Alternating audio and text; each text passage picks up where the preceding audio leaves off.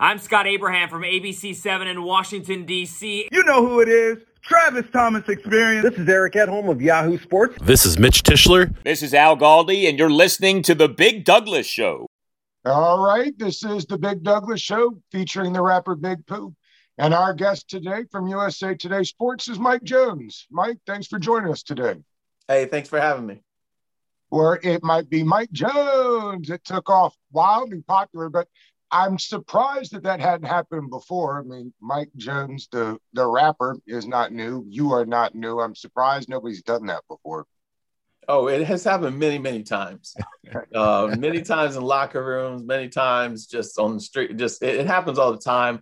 That was just the first time it happened in a press conference. Okay. All right. Well, it's a Friday. We start out the show with the birthday game. I'll read out some celebrities. You two will try to get closest to their age.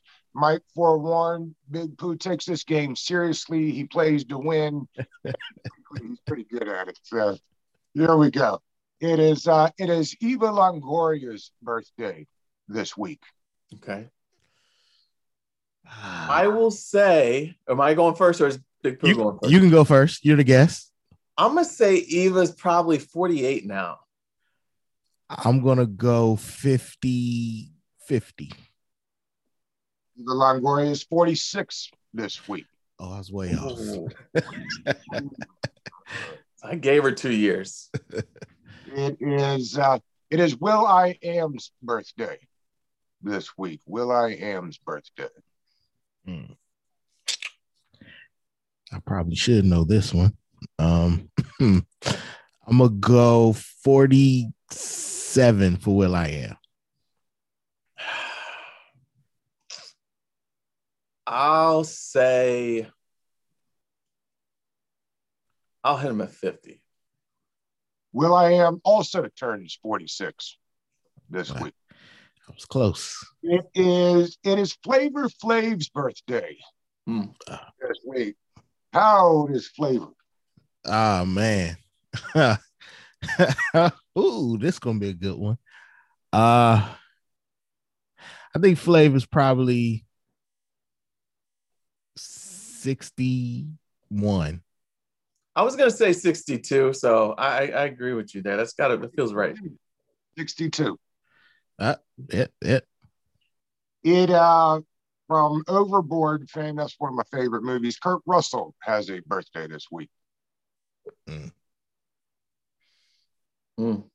This is an interesting one. I know Kurt is up there. Kurt has to be about, I'm gonna go 62. 65. Kurt Russell is 70. Oh, what? 70 this week. Wow. And finally, the actress Glenn Close has a birthday this week. I know I'm gonna get this wrong.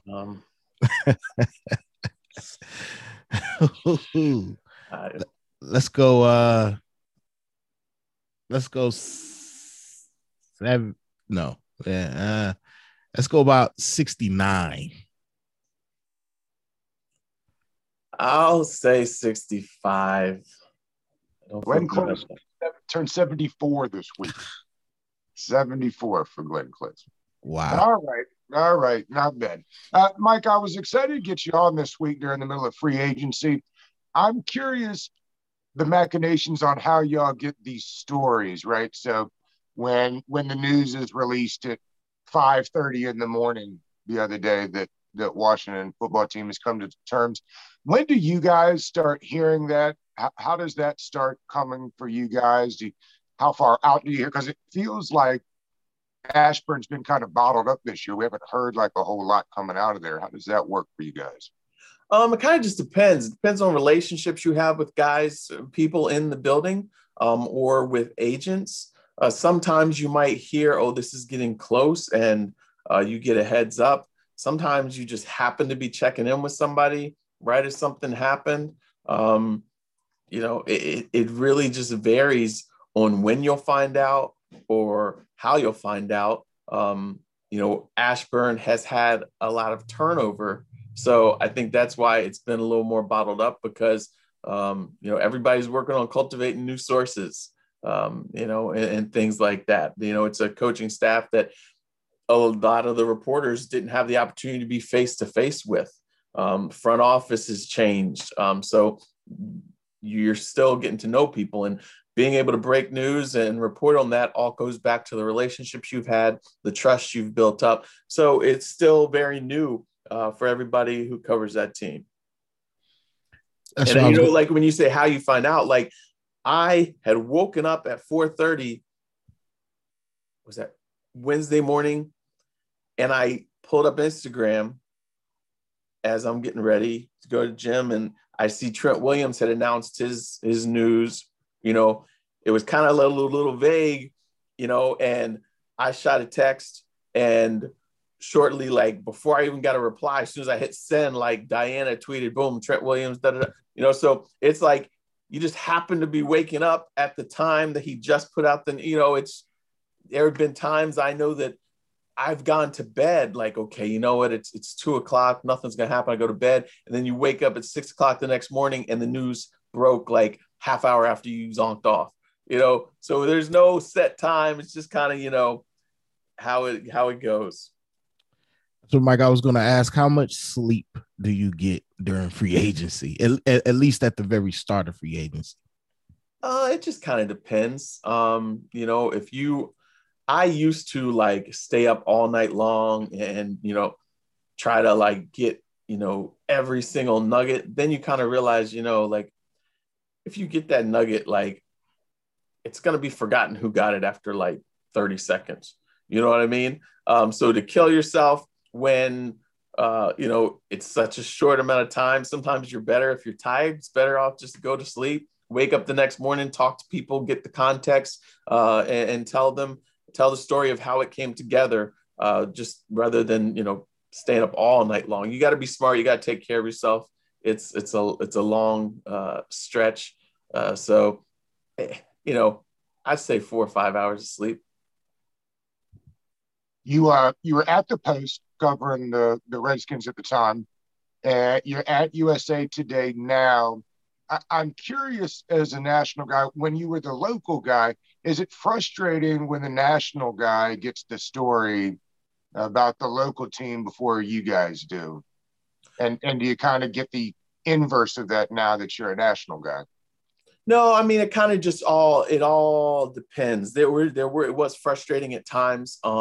But you understand the game. Like, okay, whether it's agents or whether it's team personnel people, they know, okay, if I put my message out to this place, it's going to get out to everybody. So why not give it to Adam Schefter, or maybe they have relationships with him from the past. Like when I covered Washington when Mike Shanahan was there, those two had written a book together, so we knew we were never going to scoop Schefter on any news there.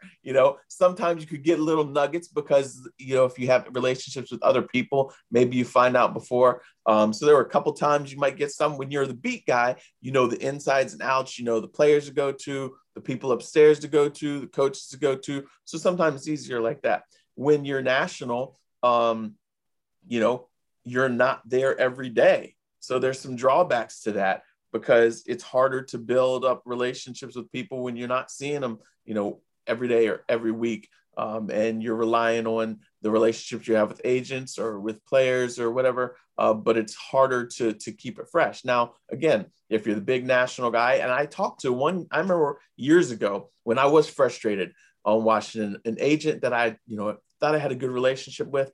And I was like, hey man, you told me you were going to let me know when this dude signed. He's like, oh yeah, he signed. And I was like, hey, but like, remember you kind of said you were going to look out for me. He's like, oh yeah, man. But if I give it to ESPN, it's going to hit billions of eyeballs. If I give it to you, it might, it's going to hit, thousands of people, but then it's going to take a little longer to get out there. So I just want to I put it on blast so everybody can know, so I hope you understand.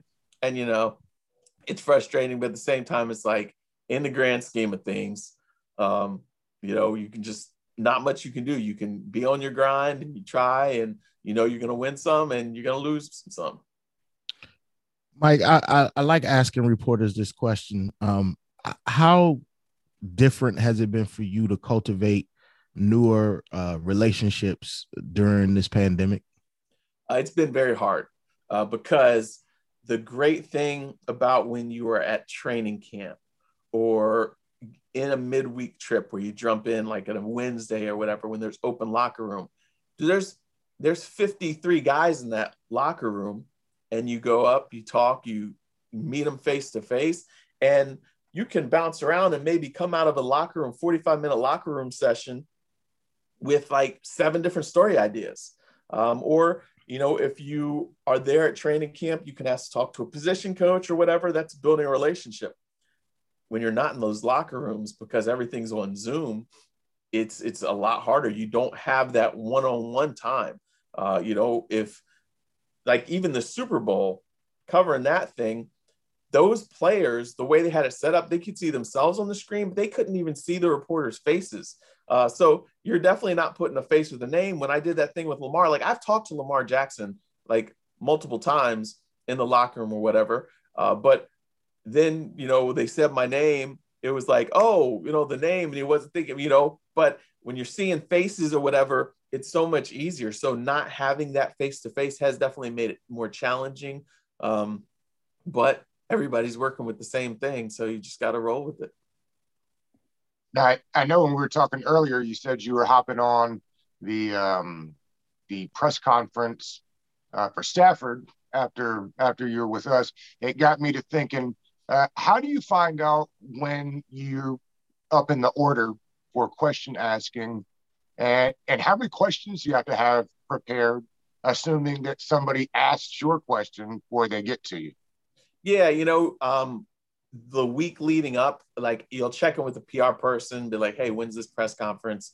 And be like, hey, I want to ask him A, B, and C. That helps sometimes. They say, okay, we'll look out for you, but make sure you raise your hand in the Zoom room. So you do that, you put your hand up, and you don't know what order, but lots of times the local people get it first. And so, you know, you're going to be after that. And it's hard. Like you said, yeah. So the local people, they know the team inside and out. They have their questions they got to ask. And yeah, somebody might ask your question, but then sometimes because they're so close and they got to ask about every shoulder and knee injury and lineup change, sometimes they don't get to your question. So you can't ask your question, but you kind of just got to be quick on your feet. There's multiple things you want to know about this guy. So maybe it's following up, because that's the other bad thing about this is you'll ask a question, but lots of times they turn off your mic. So you can't go back to it saying, hey, but what exactly does this mean? So maybe even if he answers something similar, that was a question, you can still go back and follow up and build upon it if you didn't get the answer that you needed. Mike, what has surprised you thus far in free agency, NFL free agency?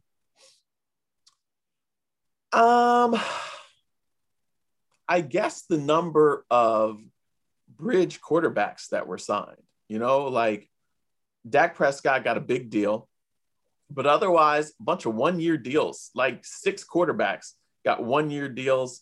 And it's clear that those teams just see them as, like I said, a bridge to the next guy. So Ryan Fitzpatrick and Andy Dalton and Cam Newton and all those guys, they're basically 1-year rentals, and these teams going to be interesting. Are they, going to draft, or do they wait till next year to try to address their long-term picture? So that's been surprising that as many of those guys flew off the board as quickly as they did. Otherwise, I think that everything is pretty much, hasn't been too surprising. Just as I'm trying to think off the top of my head, it's kind of gone right along with what you kind of thought it would look like. What about the New England Patriots spending spree, the unusual spending spree? Yeah, but I felt like that was coming because, they had so much cap space, and last year they didn't do a whole lot. You knew that they were just kind of like saving their pennies. And so this year, you knew all that cap space. You knew Tom Brady winning another Super Bowl. Bill Belichick is like, oh, come on. Oh, no. We're going hard. we're going to fortify this roster. When they re-signed Cam, which I thought was going to be a good idea, when they re-signed Cam, I said, oh, they're definitely going to go out there and spend to put as much around him as possible, because Bill Belichick never wants to see 7-9 and missing the playoffs ever again for the remainder of his coaching career. So that made sense. They've addressed pressing needs. They had awful tight end position last year. They got 2 tight ends. Still need some little help at wide receiver, but they added extra offensive linemen. They got help for their defense. This looks like this is going to be a Patriots team that's kind of restocked and ready to contend for that division title again. It probably also didn't hurt that the Bills got good and the Dolphins are getting better in a division where it didn't take too much to win in the past. It's interesting. You brought up Fitzpatrick, and of course we do a lot of Washington here. So I'm curious, and I know Brady's a bit of an outlier, but I wonder if teams won't use what I've been calling the Tampa Bay model, which is filling the roster out. Like Washington could use this whole draft, not do quarterback, add a guy like Jalen Waddle in the first, or a receiver like that, or offensive line. And then next year, say they don't necessarily like the way that it worked with the quarterback, where he was just good enough, and Matt Ryan will get let go, let's say, if they draft quarterback. Right. Will teams start, instead of paying $40 million a year to a young quarterback, will they start filling out rosters like Tampa Bay did, and then adding a guy that, say, can go for 2 or 3 years and give you quality play with a team that is really, really good filled out roster-wise? You could. I mean, everybody wants that franchise guy, but it takes time to develop that guy. It's very rare that you can just plug a guy in. If you've got a win-ready roster like Tampa Bay had, okay, do you bring Jameis Winston back, or do you swing for the fences on Tom Brady? Boom, you plug in Brady, and then look what happened there. Not a lot of teams are right on that cusp. I think Washington wants to continue to compete in their division. So that's why they knew, we're moving on from Alex Smith. We need another veteran guy to keep the seat warm. And as we continue to grow, because Ron Rivera is all about building for the future, which is, as we saw when they benched Dwayne Haskins, and we're hoping that they can contend for their division. They went with Kyle Allen. He got hurt. Then they went with Alex Smith. So that way they could keep on competing while developing young talent. So they wanted a veteran guy in here. Now, I still think they'll probably draft somebody that they can groom for the future, but at least they're not going into this with an unproven guy and Taylor Heineke behind him as his backup because he's limited, and then risking taking steps backward and taking their lumps. Sometimes you are at that spot where you just have to hit the reset. You're coming off of multiple double-digit loss seasons, and you get the high pick, and you do go and get your Joe Burrow, or you do go and get, a number 2 guy, a guy that's in the top 5, like Tua. But Washington, they're picking like 19th. So there's no guarantee that they're going to be able to get one of those coveted, highly touted rookies. So in that case, what do? You get a veteran and you get a project guy that you can develop after. And so I think a lot of teams like the Bears, they made the playoffs last year and they knew they didn't want Mitchell Trubisky anymore. So you get Andy Dalton because their efforts for Russell Wilson fell apart, didn't pan out. You get Andy Dalton, but 1 year, we're going to have to get somebody else so that way they're ready for next year. So I think a lot of teams are like, okay, since we're on that cusp, let's find a veteran and then address our future, even if it means like a developmental year or 2. What has the national talk been about the Washington football team, not just what they're doing in free agency, but just this whole past year? I know, Doug, we always ask this question when we get national reporters on, just what is the perception or the view of the team now compared to what it was when you were covering them locally? I think that Ron Rivera brings a high level of respect, highly regarded around the league, both as a leader, as a coach. They have a talented defense. So I think people see them as a team that's on the upswing. They had a lot of turmoil that went on. I don't think that surprised anybody around the league. The off-field stuff, it was bad, but a lot of people had heard, stuff that was going on behind the scenes as well. But from a football standpoint, they look at this as a team that has a great defense, a lot of great young playmakers on defense.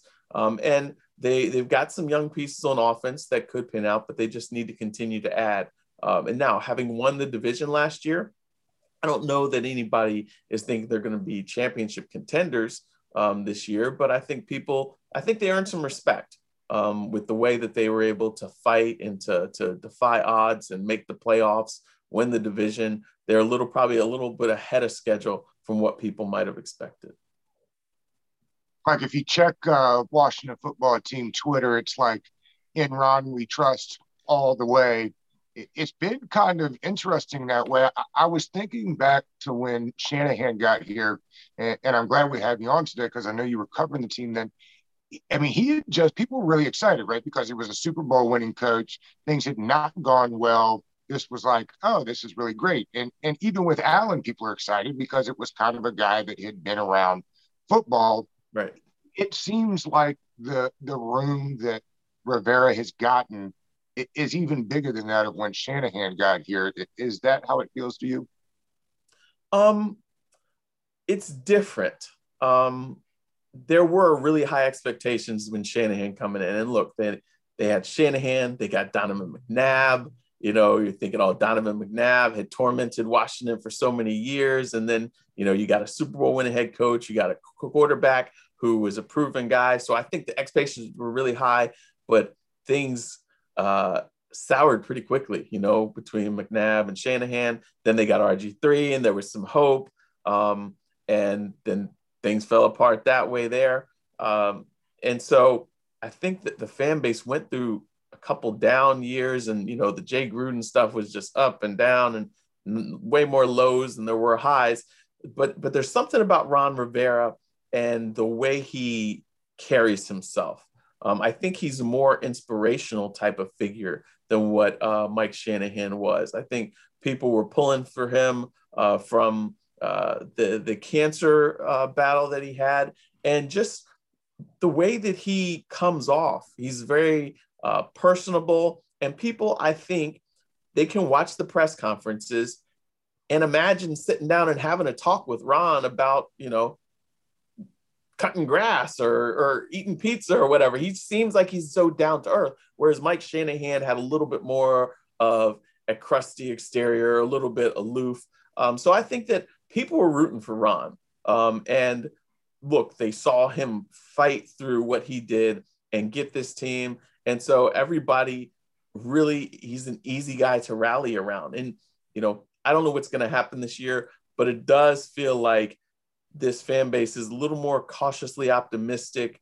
Like, hey, we took strides and Ron's going to get us there. And I don't hear anybody talking about Super Bowl, but they just feel like this team can continue to grow. And that's probably more realistic and more healthy type of outlook than in years past. How did the league see Jay? Was he doomed because of Bruce Allen, or did they just not feel he was a great head coach? No, I respect his expertise, but no, I mean, people respect Jay as an offensive mind. He's John Gruden's brother. I think he'll always be John Gruden's brother. There were times, Jay did have a steadying type of, when their backs were against the wall, he could get them to win. When it was games they should have won, lots of times he had trouble getting them up. They're kind of uneven, but there was a lot of stuff going on. Remember the whole Scott McCloughan stuff, the Bruce Allen stuff. There's a lot of drama going on here. And Jay wound up getting some of that stink on him. I know when he was interviewing for that job, somebody told him, look, there are car wash and reverse. You go in clean and you come out dirty, and tried to, but he did take the job, but sure enough, just so much turmoil, so much drama, so many, the cousin stuff, there's so much swirling around. You wonder the fact that he was even to have them on the cusp and winning a division title, making to the playoffs one time, despite all the stuff, the RG3 stuff swirling around, it was commendable, but at the same time, he couldn't get them to take that step to be a consistent winner. They would take steps backwards. So people I think see him as a good offensive mind, maybe a better coordinator than a head coach. Like, I want to switch gears just a little bit. I'd be remiss if we didn't at least speak about it. But can anybody make sense of what's going on down in Houston with Deshaun Watson? Like, did anybody see this coming? No. This has been so bizarre. Just the way that this organization, they made the playoffs year before last. They're supposed to build on that. And then Bill O'Brien gets rid of DeAndre Hopkins. And you're like, why are you getting rid of one of the best wide receivers in the game, if not the best wide receiver in the game? But then they signed Watson to that long extension, and then O'Brien's out after 4 games. And then the whole hiring thing, people, you knew Watson wanted Bieniemy. They hadn't even talked to Bieniemy. They go back on their word, and then Watson doesn't trust them, and he wants out. And now all the stuff swirling around Watson. Is this a smear campaign? I mean, it's just very bizarre. I don't think anybody could have predicted this. Everybody I've talked to is like, Deshaun is like the most respectful, upstanding guy that they've been around. Nobody's heard a bad word about him from anybody. Nobody's seen questionable behavior out of him. People don't care for the guy, Busby, the attorney who's leading this. There's a lot of negative talk about him. So you don't know. This is just, but it's just, we've seen dysfunction in Washington. But this is next level, crazy right here. Absolutely. Are you surprised if the report was that the Bears offered Seattle 3-1s, a couple starters? I mean, is that where we've gotten to premier quarterbacks? And why would Seattle turn that down?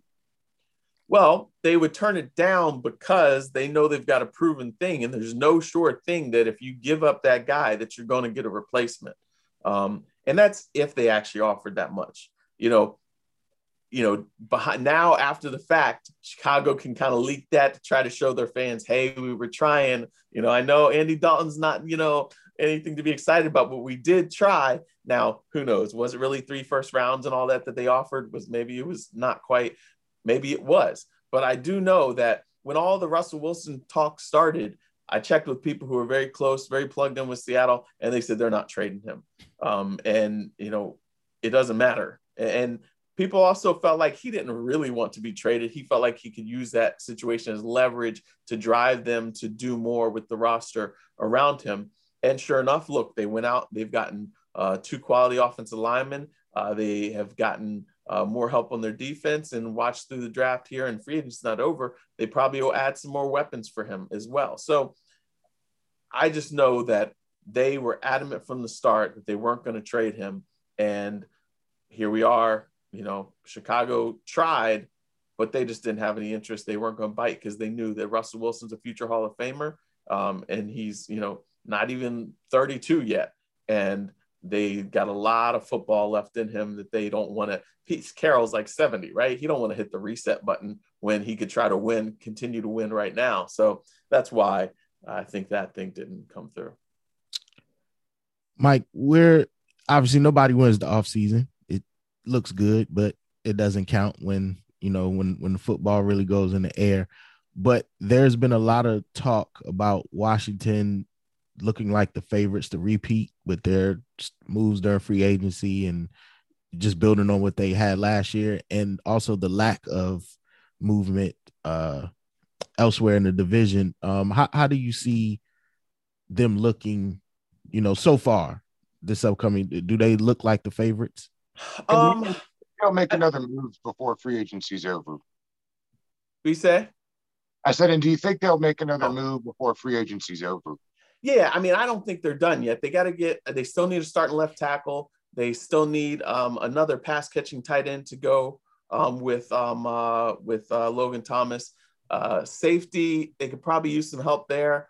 So I think that they are up there. They've made strides, but at the same time, we haven't seen continuity out of this team here. They're hitting the reset button at the quarterback position. So it's not like you're actually build. No, maybe he can elevate you further. But I think, with Dallas, with Dak Prescott being back and healthy, I think they're going to be in the thick of things there. We'll see what happens with the Giants now that they're going to be healthy again, getting Saquon Barkley back. I think Washington's right up there with them. I'm not going to say that they're the favorites to repeat just because, they still need to add pieces, and there's an acclimation period for a new quarterback and changing an offense. And again, Dallas, they do have a pretty talented roster. So. Yeah. Mark, I'm curious, when you're writing your stories, is it a quiet room? Do you have music on? What are you listening to as you're preparing stories? Articles? It's normally in my room here at my desk. I normally have, it could be anything on. I always have some kind of music on. It could be Sam Cooke, it could be Bill Withers, it could be the Fugees, it could be Jay-Z, it could be, it just kind of depends on what my mood is, I don't have any just one go-to. Sometimes I'm feeling like old school stuff, and then sometimes, it's newer stuff. But yeah, having the music going kind of helps the creative process, and you just, bang it out while jamming. Mike, we want to thank you for coming on today. We know you got, other things to do today. Just let the people know where they can find you and what you have coming up next. Yeah, well, I appreciate you guys having me. This has been fun. We got to do it again. You can find me at Twitter at by Mike Jones. Instagram is at by Mike Jones. My stories are on usatoday.com, and my podcast, the Football Jones Podcast, it's on iTunes, it's on Spotify. So check it out. Thank you so much. Mike, we appreciate your time today. All right, thanks. You guys have a good one. All right, you too.